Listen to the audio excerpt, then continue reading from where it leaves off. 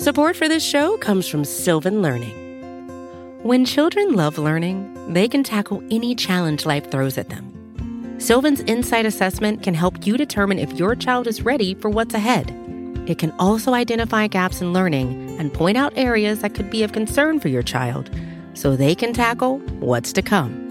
And right now, it's the best price of the year at $29. Go to sylvan29.com to learn more and get your child's assessment for only $29. That's SYLVAN 29.com. From Cafe and the Vox Media Podcast Network, this is Now and Then.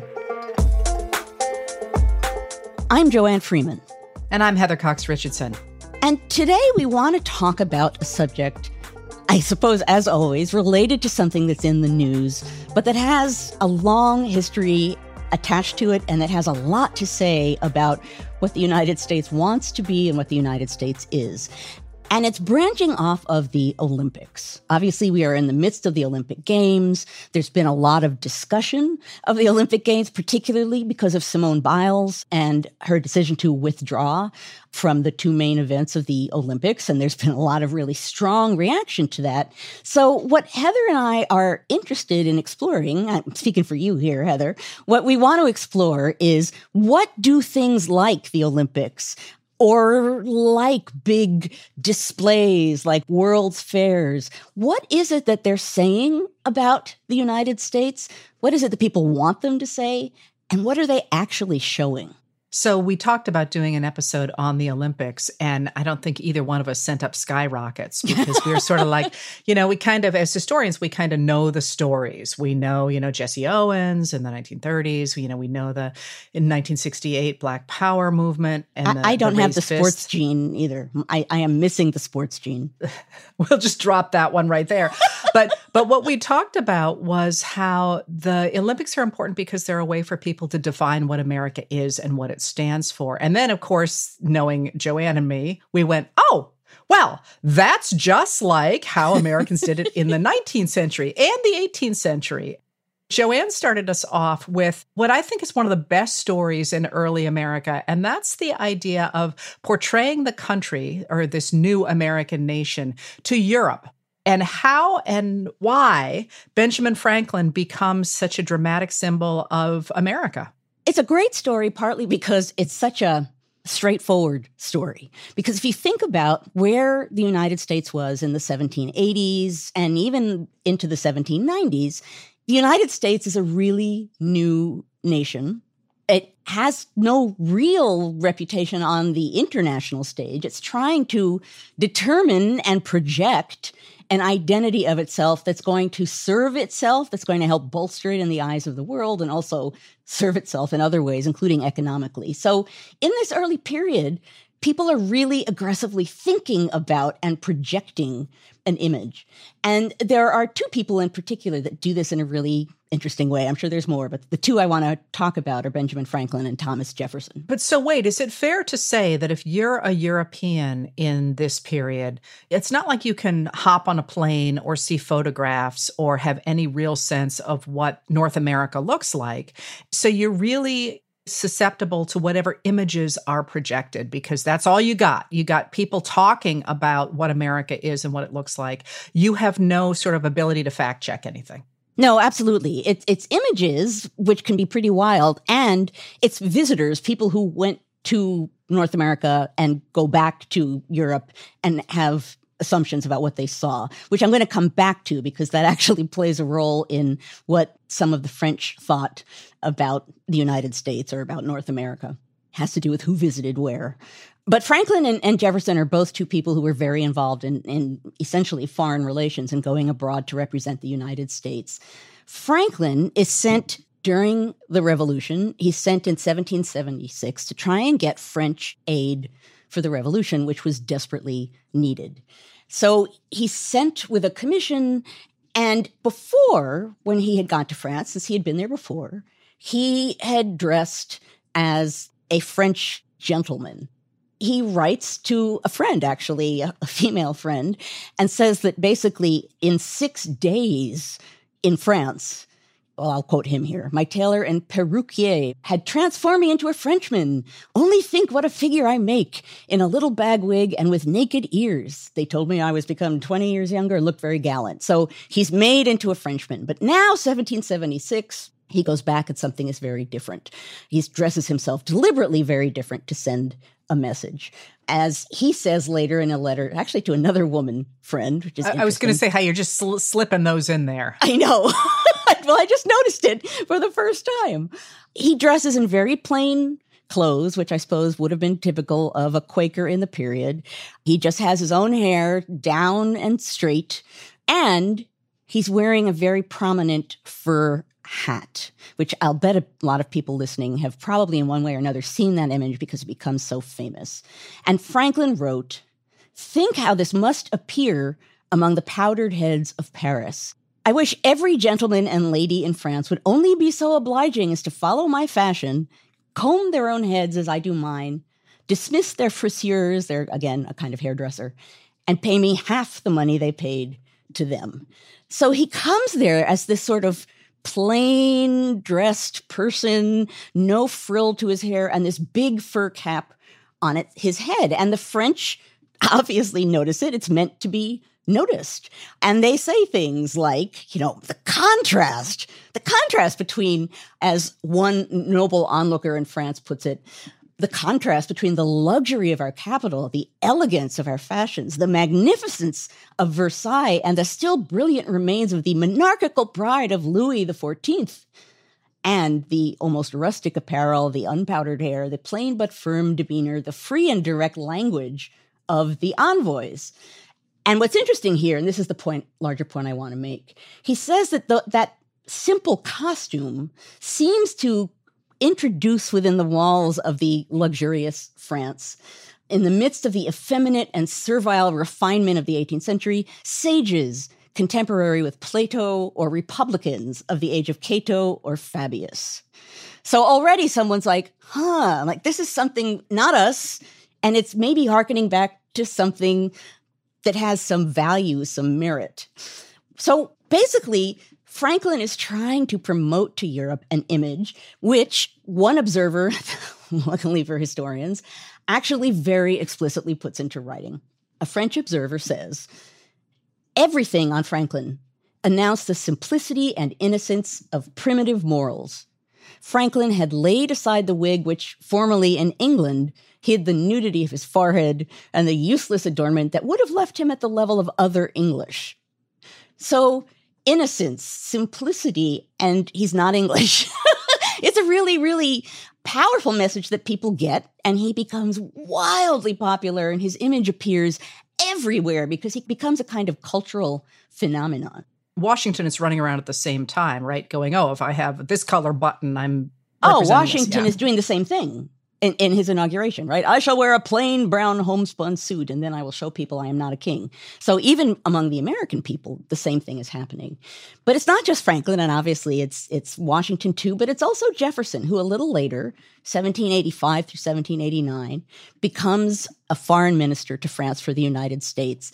And he is very engaged in this sort of ongoing, I was going to say scientific discussion, but maybe it's more of a feud, that's led by Georges Leclerc, the Comte de Buffon, who is a leading French naturalist.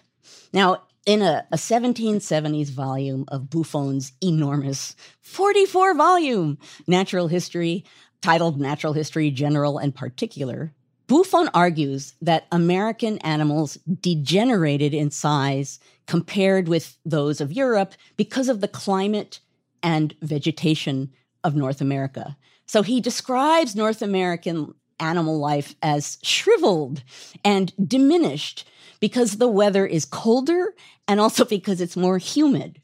Now, if you think about colder and more humid, and then think about where the French were probably visiting at this time period, because Buffon had never been to North America. French visitors often went to Canada, which was very cold and which had to do with fur trapping, or they went to Louisiana, which was owned by the French and was very humid. So probably in France, people come back and say it's really cold or it's really humid, and there you go. Right what Heather said a little while back. That's what people know about the United States. But so there's real anger, there's outrage, there's pride. There's a lot invested in this idea that somehow the new world is inferior, is degenerate in relation to the old world. And some of that has to do with national pride and identity. Some of that has to do with economics, has to do with them wanting people to come to the United States, to invest in the United States. Degenerate is not going to help that happen at all. It even appears in the Federalist essays. Hamilton says in the Federalist that there are these quote-unquote profound philosophers in Europe who have arrogant pretensions that the New World is degenerate and that it belongs to us to vindicate the honor of the human race and to teach that assuming brother, meaning Europe, moderation.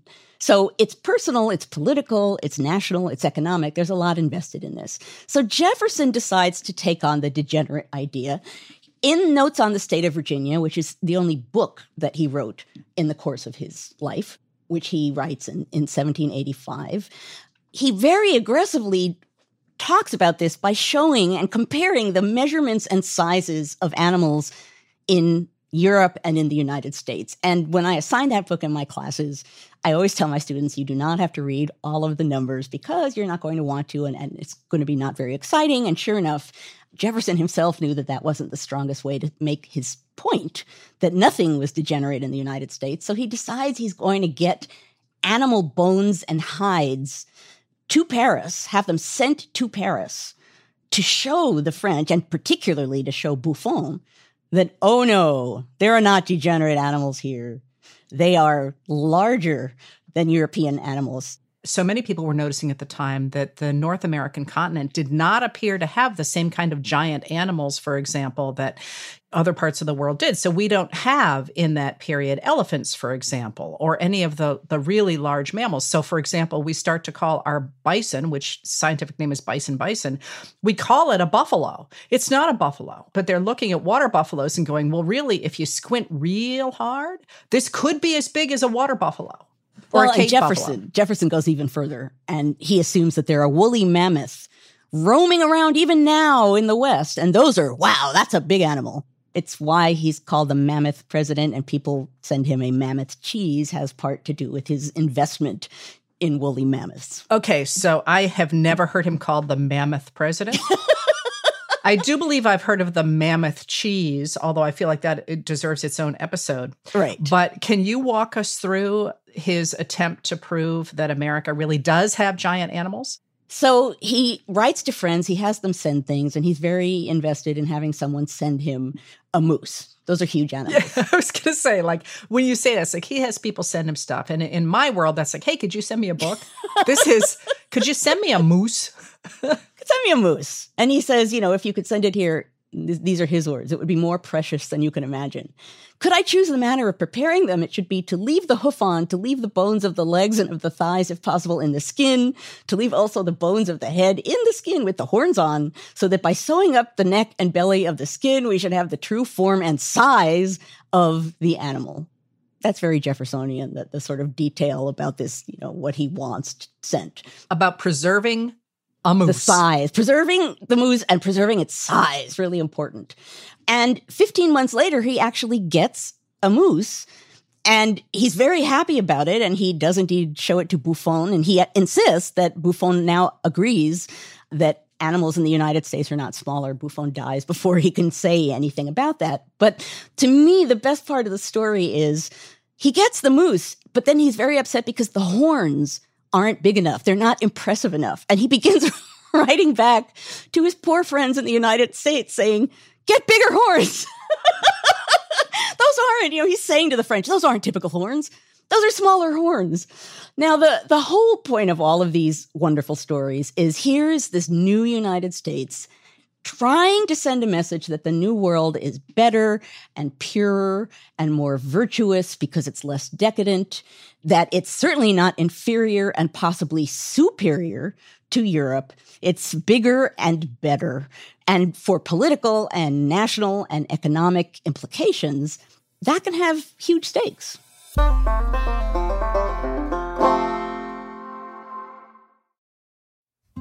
Support for this show comes from Sylvan Learning. As a parent, you want your child to have every opportunity, But giving them the tools they need to tackle every challenge, that takes a team. Now more than ever, educational support tailored exactly to what your child needs can make all the difference. That's why parents have trusted Sylvan Learning for 45 years as the ultimate teammate in their child's educational journey, instilling in them a love for learning and a passion for reaching the next level. And Sylvan's Insight Assessment can identify gaps in learning and areas that could be of concern for your child. It's a 360-degree view into your child's learning that you can't find anywhere else, and helps ensure that your child didn't miss something in school that might put them at a disadvantage in the future. And right now, it's the best price of the year at $29. Go to sylvan29.com to learn more and get your child's assessment for only $29. That's SYLVAN 29.com. So by the 19th century, this whole idea of different countries comparing each other and trying to prove that they're the best takes on the form of World's Fairs, or expositions is what they're called, in the middle of the 19th century. And that really gets launched from London in 1851 with the Crystal Palace at the London Great Exhibition of the Works of Industry of All Nations. And visitors go to the Crystal Palace and are just awed by all the displays of how wonderful, for example, the British textile industry is. So Americans start to look at this and think, well, you know, we could do the same thing. And in 1853, New York constructs its own Crystal Palace. It's 152,000 square feet and tries to have its own smaller version of the London Crystal Palace. But this idea takes off. Americans start to think that they should be showcasing who they are as well. So in 1876, with the Centennial Exposition in Philadelphia, America starts to display, for example, telephones and steam engines and all the different ways that American industry is theoretically moving the human ball forward, if you will. But this really becomes the American showcase in 1893 with the Columbian Exposition. And I always love the date of the Columbian Exposition, which is 1893, because they were aiming for 1892 with the anniversary of Columbus's arrival in America. But in a way that is after my own heart, they missed it by a year. But the Columbian Exposition becomes a really big deal for America to showcase what it means to be an American. So first of all, there's a big fight over where it's going to be held. And Chicago wins. And Chicago wins in a really important move for the country, because what they're trying to do by putting the exposition in Chicago is to demonstrate that this raw frontier, if you will, Chicago, which is known for its slaughterhouses at the time and the fact it's a railroad hub, in fact has cultural attributes, really exciting cultural attributes. So they're essentially saying, you know, America's got this giant country, we've got this incredibly powerful economy, we're industrializing really quickly, but look, we also have cultures. So, for example, Frank Lloyd Wright, who's just beginning his architectural career, makes some of the arches, some of the gates for people going into the entrance. And there's a great emphasis on art and on jewelry. Tiffany has a major exhibit at the Columbian Exposition. But what the exposition does is it tries to highlight what America is contributing to the world. So, for example, the centerpiece of the fair was the Hall of Manufactures and Liberal Arts, and it was more than 1,600 feet long. It was almost 800 feet wide. It was 236 feet high. It covered more than 40 acres, which was enough space to build 500 homes inside. Think about the size of this. I mean, I think it's easy to overlook that. They build a city. It's called the White City because of all these big white buildings. It's pretty remarkable. So I give them permission to be a year late, basically. Well, and that's going to be an interesting story when it all comes down. But within this is a cotton exhibit, which shows how much cotton the country is producing, more than 3.6 billion pounds. It's showing all the things that workers are producing in this new century. Ready-made clothing, for example, that claims to be worth an industry worth more than $300 million, that are paying more than $70 million in wages. But then the exhibits go on to show American manufacture of wire. So, of course, by 1873, Americans are manufacturing barbed wire in huge numbers, in huge amounts. guns, for example, new chemicals, new ceramics. We get typewriters exhibited here with their ribbons that are made of girls' hair ribbons dipped in ink. Even just electricity. Right? I mean, for many Which people, lights it all up. It was the first time for some people that they saw electricity in action. So even everything surrounding this amazing building shows something remarkable about the present and suggests a remarkable future. And my favorite exhibit in this whole way of showcasing American power and new industry is the fact that they have a large exhibit of artificial limbs. Because after the Civil War, America becomes one of the world leaders in prosthetics because so many men lost arms and legs and eyes as well during the war. And Americans don't think about that and don't think about the fact that really weirdly, the Civil War becomes instrumental in making America vault at the time to the front of making prosthetic limbs. There are 48 nations represented there, but that between May 1st and October 30th, the opening to the closing, 27 million people visited. A quarter of the entire American population visited the fair. So the messages that Heather just talked about and that we're about to talk about, that message is going to a lot of people. Well, and one of the things that I love also about this fair is that in 1889 in France, when France had done a World's Fair, the entrance to the fair was actually the Eiffel Tower. That's where the Eiffel Tower comes from. That's 1889. And then 5 years later, America basically says, hey, we can build a big metal structure, but we can make it move. And that's where we get the Ferris wheel. And the Ferris wheel, built by George Washington Ferris, which is, again, a moving structure made out of steel. If you think about what that means in 1893 and for the months that the fair was in operation, that means that for most Americans, for the first time, they can literally leave the ground. Because until then, if you lived in, I don't know, Nebraska, you could climb a tree, but otherwise you were always going to be sitting at ground level or you were on a hill or whatever, but you weren't going to be able to have that new perspective on the world. You could literally pay some money and go up in the air and see the world in an entirely different way, as if you were a bird. And this idea of the mechanics and the invention of Americans enabling you literally to go into the skies, especially at a time when the fair opens just as the crash of 1893 is rippling out across the country, suggests that American ingenuity can overcome anything and that everybody is going to be able to be upwardly mobile in American society, literally upwardly mobile in American society. One of the reasons we all study the Columbian Exposition to the degree we do is because it's a central question about race, essentially, and how race and gender is going to fit into this upwardly mobile vision of American society. So there is a big argument about whether or not women should be held separate. They end up having a different building at the fair. And actually, one of my great lost moments in American history is that Mary Cassatt actually paints a mural in that building. And when the fair, we'll talk about what happens to the fair. When the fair ends, that mural is lost. We have really not very good representations of what that mural looked like. But the question is, do women participate in the fair in general? Do they exhibit in the main hall, or should they be held separate? Much more famous, of course, is that the same argument happens in the Black community.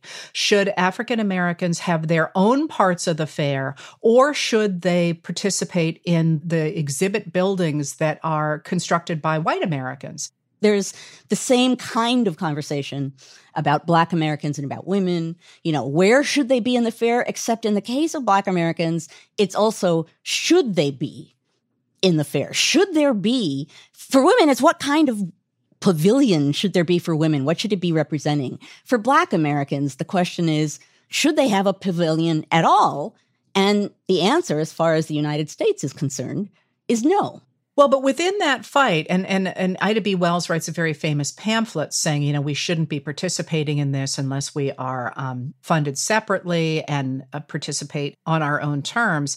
There's also a fight, though, within the Black community saying, wait a minute, we don't want to be separate. We want to be included in the definition of what it means to be an American. So, for example, George Washington Carver exhibits who's a very famous American botanist, exhibits in the main pavilion. Booker T. Washington, the famous philanthropist and educator, gives lectures in the main pavilion. So there is, within the American discussion at the time, who is welcome. But then within the Black community, there's this division. How do African Americans participate in the version of America that is being presented in this exposition? And here's how some of the Black community answers that. And basically, they use the Haitian pavilion to speak out on their own behalf, to say what they want to say. It was the one place in the fair where there was an official Black presence. And as Heather, you just mentioned, Ida B. Wells is there, makes appearances there. Frederick Douglass makes appearances there. He had once been an American minister to Haiti. It's built by the government of Haiti, but its message goes beyond Haiti, although Haiti, as the only country that liberated itself from slavery and remained free at this time, for many embodied Black progress. So the message already is huge. But the quote that I need to read, only because it'll kick you in the stomach with the power of it, comes from Ida B. Wells. I really love Ida B. Wells. She's kind of a hero of mine. She writes, Haiti's building was one of the gems of the World's Fair, and in it, Mr. Douglass held high court. The peculiar thing about it was that nearly all day long, it was crowded with American white people who came to pay their respects to this Black man whom his own country had refused to honor. That's a kick you in the guts kind of a quote that really is making that message about what is being represented here, what isn't being represented here, what's being shown as being included in the United States and what's being shown to be excluded, and how are these people who are supposedly excluded finding their own way to make a strong statement. And so perhaps some of the explanation for this, or some of the way that Americans tried to grapple with this disparity in the main part of the fair, was out in the fairgrounds, where Buffalo Bill had one of his largest shows ever. And Buffalo Bill's Wild West show, which was the big entertainment of the late 19th century, presented this image of, and it was very much a constructed image, presented an image of individual white men who were fighting against what at the time they would have called savagery, not necessarily only the indigenous people with whom the characters in Buffalo Bill's Wild West show did skits, but also the other people who lived in the West. And in Buffalo Bill's Wild West show, and people would go to see the exposition, and then they would, of course, go see Buffalo Bill's Wild West show. And one of the things that they do is they line up Indigenous Americans from their original tribal existence, if you will, and show them becoming what at the time Americans would call civilized. They literally go in these buildings from being tribal representations as if the people are coming directly from, in this case, the American plains, and then show them getting American educations, putting on suits, cutting their hair. And there's actually exhibited, that word is very important, an Apache young man who is related to Cochise and Geronimo, and they very proudly say that he is going to finish his education at Harvard. So there is this idea that America is literally transforming individuals from what they would consider one of the lowest planes at this time, before we get the concept of culture as being anything other than high culture. We're not until the early 20th century going to get the idea of culture simply being the folkways for a people. The idea that America literally gives people an opportunity to go from this, what they consider a low standard, to graduate from Harvard. Again, this is the second time I'm saying it's a punch you in the gut kind of obvious statement. Another one, they had at the fair what they called living villages, which were supposed to be these ethnological villages that were showing representatively people from different societies around the world. So a lot of them were African and Asian, again, partly playing on the quote-unquote exoticism of it. But there were Egyptians, there were Eskimos, there were Chinese and Irish and German and Austrian people, which in and of itself is interesting. However, the way that each village was ordered is that they were put in a line that led to, ahead of you was the center of the fair, the white city. And I'm going to emphasize white. And what they did with the individual villages was a sort of hierarchy in which they started out furthest from the white city, were Native American villages, was an African village. It sort of moved, quote unquote, up to Austria, to Germany. So on the grounds, as you walked through the exhibit of these villages, again, as what you just described, Heather, you're literally walking through what the people who created the fair are constructing as the quote unquote progress of civilization. And people brought this home. I mean, you're saying this, Joanna. One of the reasons I always wax enthusiastic about the Columbian Exposition is because it's such a snapshot of America in that era. And it's an era when we've got Congress has just decided it's not going to protect the right of Black men to vote in 1889 and 1890. So this is right after that. The economy is collapsing. In 1890, you're going to get the American Women's Suffrage Association and the National American Women's Suffrage Association coming together to create a new American Suffrage Association. There's labor unrest. There's incredible labor unrest. And it's all right there. It's all right there. And it's lit up with electricity. Let's finish with this by what happens to the Columbian Exposition, which is one of my favorite stories. Okay, we have this great economic crash, the crash of 1893. Things are terrible in the country. And now all of a sudden, the organizers of the exposition have this giant campus that is largely not useful once the exposition is over. And I'm going to put this in the passive voice. It burns. Well, what happens is the newspapers and the people who were behind the exposition blame the burning on labor organizers. They say that it's workers who burn the White City. Well, as a historian, I don't know, I wasn't there, and this is not really my area where I would study something like this, but you're in a depression, you've got all these buildings that have no use, and they happen to burn. It sure sounds like happen to burn by people who you really would like to be the ones who burn it for political purposes. Yeah, but it just sounds to me like so many of the things that burned in the first half of the 20th century, although that's a little bit before that, it was an insurance fire, right? That's at least how I've always understood it. But they were able even to use that destruction as a way to reinforce the idea that America is upwardly mobile, except for those dangerous, Black people, indigenous people, women, and labor organizers. So it's really this perfect snapshot of America. I mean, this is wonderful because even in the destruction of the fair, it's representative. Mm-hmm. Blaming labor unions. It's like the fair's going down and we're still going to reflect one of the major conflicts that is in the United States at the time. So it's reflecting America and projecting America at the same time in all kinds of really powerful ways. And now we're going to get to the 1936 Olympics, which is only 43 years after the Columbian Exposition. Jesse Owens. Most of us know the story of Jesse Owens in Berlin. Jesse Owens was 23 years old in 1936 at the Olympic Games in Berlin. He was the son of a sharecropper, and he was from Alabama. He had gone to Ohio State, where he was a track star. And I have to say, if you have seen clips of Jesse Owens, it's pretty freaking amazing. The year before the Olympics, he had broken or tied 4 track and field world records in 45 minutes. Which is like about the amount of time it takes me to finish my coffee in the morning, right? He has broken 4 world records in 45 minutes. Sports historians know that performance as the day of days. Just kind of astonishing. Just kind of biblical. Yeah. 23 years old. That's another story. So he becomes really the top of the track world. And he becomes one of the 18 Black athletes that goes on the U.S. Olympic team to Berlin in 1936. Well, of course, in Berlin in 1936, there's a lot going on, both at the world level, but also with this very idea that the Columbian Exposition in 1893 had embraced, set up, and propagated the idea that there are racial hierarchies in the world with a certain group of people on top.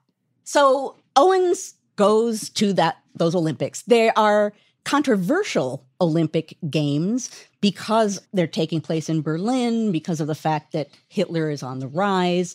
There's a boycott of some against the Olympics. Actually, America's Amateur Athletic Union votes not to have a boycott. A lot of other people and countries, particularly countries with a large Black population, see, Newbie has very strong feelings about this, vote to boycott for reasons of race. Ultimately, first Owens supports the boycott, then he doesn't, and he decides to go. And ultimately, not surprisingly given his amazing skill, he wins 4 gold medals for the United States. There were 11 gold medals overall for the United States. 6 of them went to Black Americans, 4 of them to Jesse Owens, all by himself. For the record here, I want to point out it was the 100 meters, the long jump, the 200 meters, and the 4x100 meter relay. And the clips are just, I mean, I'm speechless here. But in the larger story we're telling, Heather, about Olympics and fairs projecting as well as reflecting the United States, here we have a big conflict over how the United States should relate with the games that have questions of hierarchy and race. We have one individual in Jesse Owens who obviously should be there, who's remarkably skilled, but he himself initially is conflicted about whether he should be there or not, which again really represents that moment, even though also America clearly is proud of him. He gets a parade in New York City when he returns. He is sending a message that Americans would love to send about the skill and the talent that exists in the United States. However, I have to also reflect the reality factor. Again, not only just in who's represented and how they perform at the Olympics and what that suggests about the United States, but the legacy of the Olympics. Basically, Owens does not have a legacy. He's celebrated in the moment and has this big parade and he's famous, and he very rapidly loses his prominence, has problems basically keeping himself going, earning a living. And later he ends up being hired to race cars and trucks and dogs, basically to show off his speed. But again, as we talked about before, in a sense being exhibited. And he himself said, those races made me sick. I felt like a freak. So he, on the one hand, is celebrated and so representative, and then on the other hand is cast aside as a Black man in America, and so in some other ways is representative. So Owens stands for a different kind of America than Tommie Smith and John Carlos are going to represent in 1968, when they very famously stand on the podium at the Olympics after winning the gold and the bronze in the 200 meter. With the Star-Spangled Banner playing. And raise their fists covered with black gloves to protest conditions of Black Americans and Black people in the world in the current setting of the 1960s. So the story behind that comes out of the growing awareness of Americans in general, but especially Black Americans, of the discriminatory conditions in America and in the world in the 1960s. And in 1967, a group of sprinters who had been part of this incredible team at San Jose State University began to talk about boycotting the 1968 Olympics because of the discriminatory policies of the Olympics and the conditions of Black people at the time. And they team up in 67 with Lou Alcindor, a basketball star at UCLA at the time. Most people now know him as Kareem Abdul-Jabbar. And I just got to throw in here, for all that he's a phenomenal basketball player, was a phenomenal basketball player, he's the first one I really got into. He's also a great writer. So if you're not following him, you should follow him. I read everything he writes. They decide to organize their activism into the Olympic Project for Human Rights, known as OPHR. And what's fascinating is, first of all, they organize, which is great, but they come up with formal demands, which show you both what the Olympics was like at this moment and also how they're feeling about it. They asked that South Africa and Rhodesia be disinvited from the games because of apartheid. They asked for the restoration of Muhammad Ali's heavyweight boxing title, which he lost for resisting the Vietnam draft. They asked for the resignation of International Olympic Committee Chairman Avery Brundage, who basically refuses to sanction racist nations at the Olympics, and he's done that for quite some time. They asked for the hiring of more Black assistant coaches, and they asked for a boycott of the New York Athletic Club, which engaged in discriminatory membership practices. And Tommie Smith, as they start to talk about the issues, the racial issues surrounding athletics, people, of course, who object to them talking about political issues come down very hard on them. And Tommie Smith at one point says, Many people have told me, okay, Smith, since you're great now and you open your big mouth, don't you know that athletics shouldn't be on the political ballot? Which is really interesting because, of course, everything we've talked about is about politics. It's about how America is represented. So somehow now we're getting the transformation to you, an athlete, should not be part of this political discussion. You are, in fact, only a symbol, and a symbol of a certain kind of America. So, which is interesting and problematic logic in a lot of ways. But the statement is you should not be political. You should not express political opinions. You should be a symbol. Basically, what that's saying is you don't have a voice. You're supposed to stand there and be a symbol and not say anything. And it's not as though in not saying anything, you're not political. You are. You're just being roped into one particular narrative and prevented from expressing another. Well, it's also really interesting because 68 is, of course, exactly when Richard Nixon is really pushing the idea of American individualism, the idea that we don't, in fact, need a government that levels the playing field amongst all Americans, but instead, everybody should stand on their own 2 feet. So you think about that, and you think about the rise in the Olympics since the 1960s of this idea of individuals and their individual stories, and we have all these exciting tales of people who've made it from nowhere, and this is a great symbol of how individuals can make it in America. You're all supposed to do those things, but on our terms.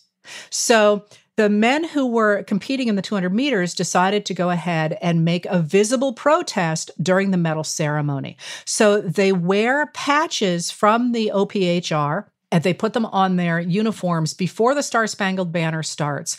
And Smith and Carlos mounted the podium without shoes on to symbolize Black poverty, and they were wearing black socks. Smith wore a black scarf around his neck. Carlos left his tracksuit open to suggest that he was in solidarity with blue-collar workers. And during the playing of the anthem, they bowed their heads and each raised a gloved fist in a black glove into the air. It was Smith's right hand, Carlos's left, to symbolize an arc. Speaking of people like Jefferson or Franklin, deliberately constructing their appearance. They literally were saying, well, we make an arc and we're wearing the black socks. Oh, I mean, that's the thing. Think about the intricacy of and the thoughtfulness of that message. So yeah, when they step down, they get booed by the crowd. And equally interesting, particularly relating to the present, which we're going to swing back to in a few moments, some of the press claim that these athletes embarrassed the United States. So, for example, Brent Musburger, who's reporting for the Chicago American, says, one gets a little tired of having the United States run down by athletes who are enjoying themselves at the expense of their country. Protesting and working constructively against racism in the United States is one thing, but airing one's dirty clothing before the entire world during a fun and games tournament was no more than a juvenile gesture by a couple of athletes who should have known better. And Brundage, Avery Brundage of the Olympics, says, I think you will agree, it was a disgrace to the United States. And he throws them out of the Olympic Village. Correct. So interestingly enough, Time magazine also jumps on these two men saying, faster, higher, stronger is the motto of the Olympic Games. Angrier, nastier, uglier better describes the scene in Mexico City last week. Sprinters Tommy Smith and John Carlos, two disaffected Black athletes from the U.S., put on a public display of petulance that sparked one of the most unpleasant controversies in Olympic history and turned the high drama of the Games into the theater of the absurd. And I mention that because just 2 years later, Time magazine is going to put on its cover as the People of the Year middle-class Americans who are tired of things like they saw at the Olympics in 1968. For his part, though, Smith says, I can say I represented Black America. I'm very proud to be a Black man and also to have won the gold medal. And this, I thought, I could represent my people by letting them know that I'm proud to be a Black man. So we just talked about the Olympics. We talked about athletes making political statements. We talked about people booing them for doing so and saying they shouldn't have political messages and that they're embarrassing the country, which brings us back to the present and Simone Biles. So here she is. She is having problems with her performance. I had not heard of the twisties before the news coverage of this her withdrawal from the Olympics, but apparently it's common in, I guess, divers and gymnasts that they lose track of where they are in the air, and it can be desperately dangerous because if you've seen footage of Biles doing her gymnastic feats, she goes amazingly high into the air and could easily fall and, among other things, break her neck or do any number of other things. So if you have what people are calling the twisties, it's really wise not to perform. That's the decision that she makes. And now we're getting the big controversial response to it, where on the one hand, some people are saying, good for her, she's standing up for herself, she knows what's good for herself, she's taking care of herself, she steps back and allows the team to perform well, which it might not have if she had been there giving a faulty performance. So on the one hand, she's being praised, and I noted on social media that she's actually thanking people for the high praise. On the other hand, there's this raging, angry attack going on against her in which people are saying she is cowardly, she didn't do her duty, she embarrassed America, she let down America, basically heaping abuse on her for taking care of herself and taking care of the team. I can feel my blood pressure going up because those are always the armchair warriors, right? Yeah. This is a woman who has revolutionized the sport. She's won everything possible. There are 4 moves named after her. She is absolutely unquestionably flawless. the best. She's unquestionably the best. If she wants to lay in a hammock sipping lemonade for the rest of her life, she still is the best. Right. So when you see, and I'm actually not going to mention their names because I don't want to give them more press, but when you see people complaining about her, claiming that she is somehow a coward, I'm like, okay, let's see you go out there and do anything like this. All right, I'll stop ranting. But the reason that I think this is important for this discussion is because it strikes me as an observer of history, not as a person who cares deeply about the Olympics, except rowing, and we could do an entire thing on that, is that it seems to me that the Olympics in the last few decades have become a celebration of a certain kind of American politics. That is the idea of American individualism, the idea of individuals who work their way up by spending all their time sort of hanging out on the slopes. And it is a very clear political narrative that was embodied, for example, in the use for a number of years of American cowboy imagery in the uniforms of the American athletes, that idea of American individualism. And what Biles does, I think, and the reason I find this moment so interesting is because she is the best. You know, she really has overcome extraordinary odds, not simply to be sort of the best, she brings it all to an entirely new level. But her actions don't fit the narrative that you're describing, Heather. Well, exactly. And this, I think, is why so many, as I say, armchair warriors from a certain political perspective are jumping on this person and saying, you're a coward. Someone said she's a sociopath. Because I know, which just means they don't understand what the word means. Right. But what she has done and why I find this moment so interesting is because she has said, yes, I'm the best. I have gotten here. And I know myself well enough to know what is the appropriate way to behave in this moment. I'm not a victim. You don't have to cry tears for me. I am such a professional that I know that my brain is not safe right now for what I normally would do. So I am taking control of my life. And I am contributing to my team. This is a team decision because if she ends up performing poorly, her team will not win a medal. And I am directing, a Black woman, am directing my life in this unique in the way moment. That serves me and serves the team, but it's my decision. So the thing along the same lines, Heather, that fascinates me about this moment is, as we've been saying throughout the show, all of these displays are projecting but also reflecting. And in many ways, the Biles controversy is so reflective of where we are as a nation. It involves matters of race and the right of this Black woman to do what she felt she needed to do.